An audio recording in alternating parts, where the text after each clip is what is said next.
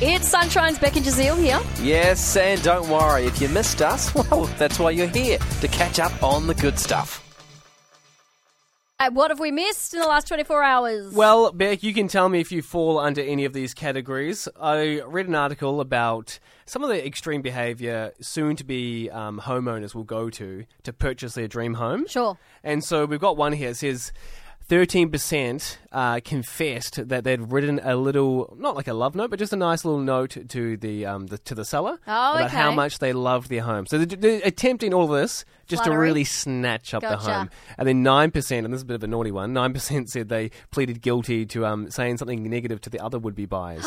You know, you don't want to buy here because I heard they're going to be building a sewage facility right out something the back. like that. Yeah, exactly. Or, I heard there's, every Friday there's a stampede of sheep. Or, something like that. Like in my neck of the woods. Yeah, exactly. And then one person here said they even hired a helicopter in order to make it to an auction.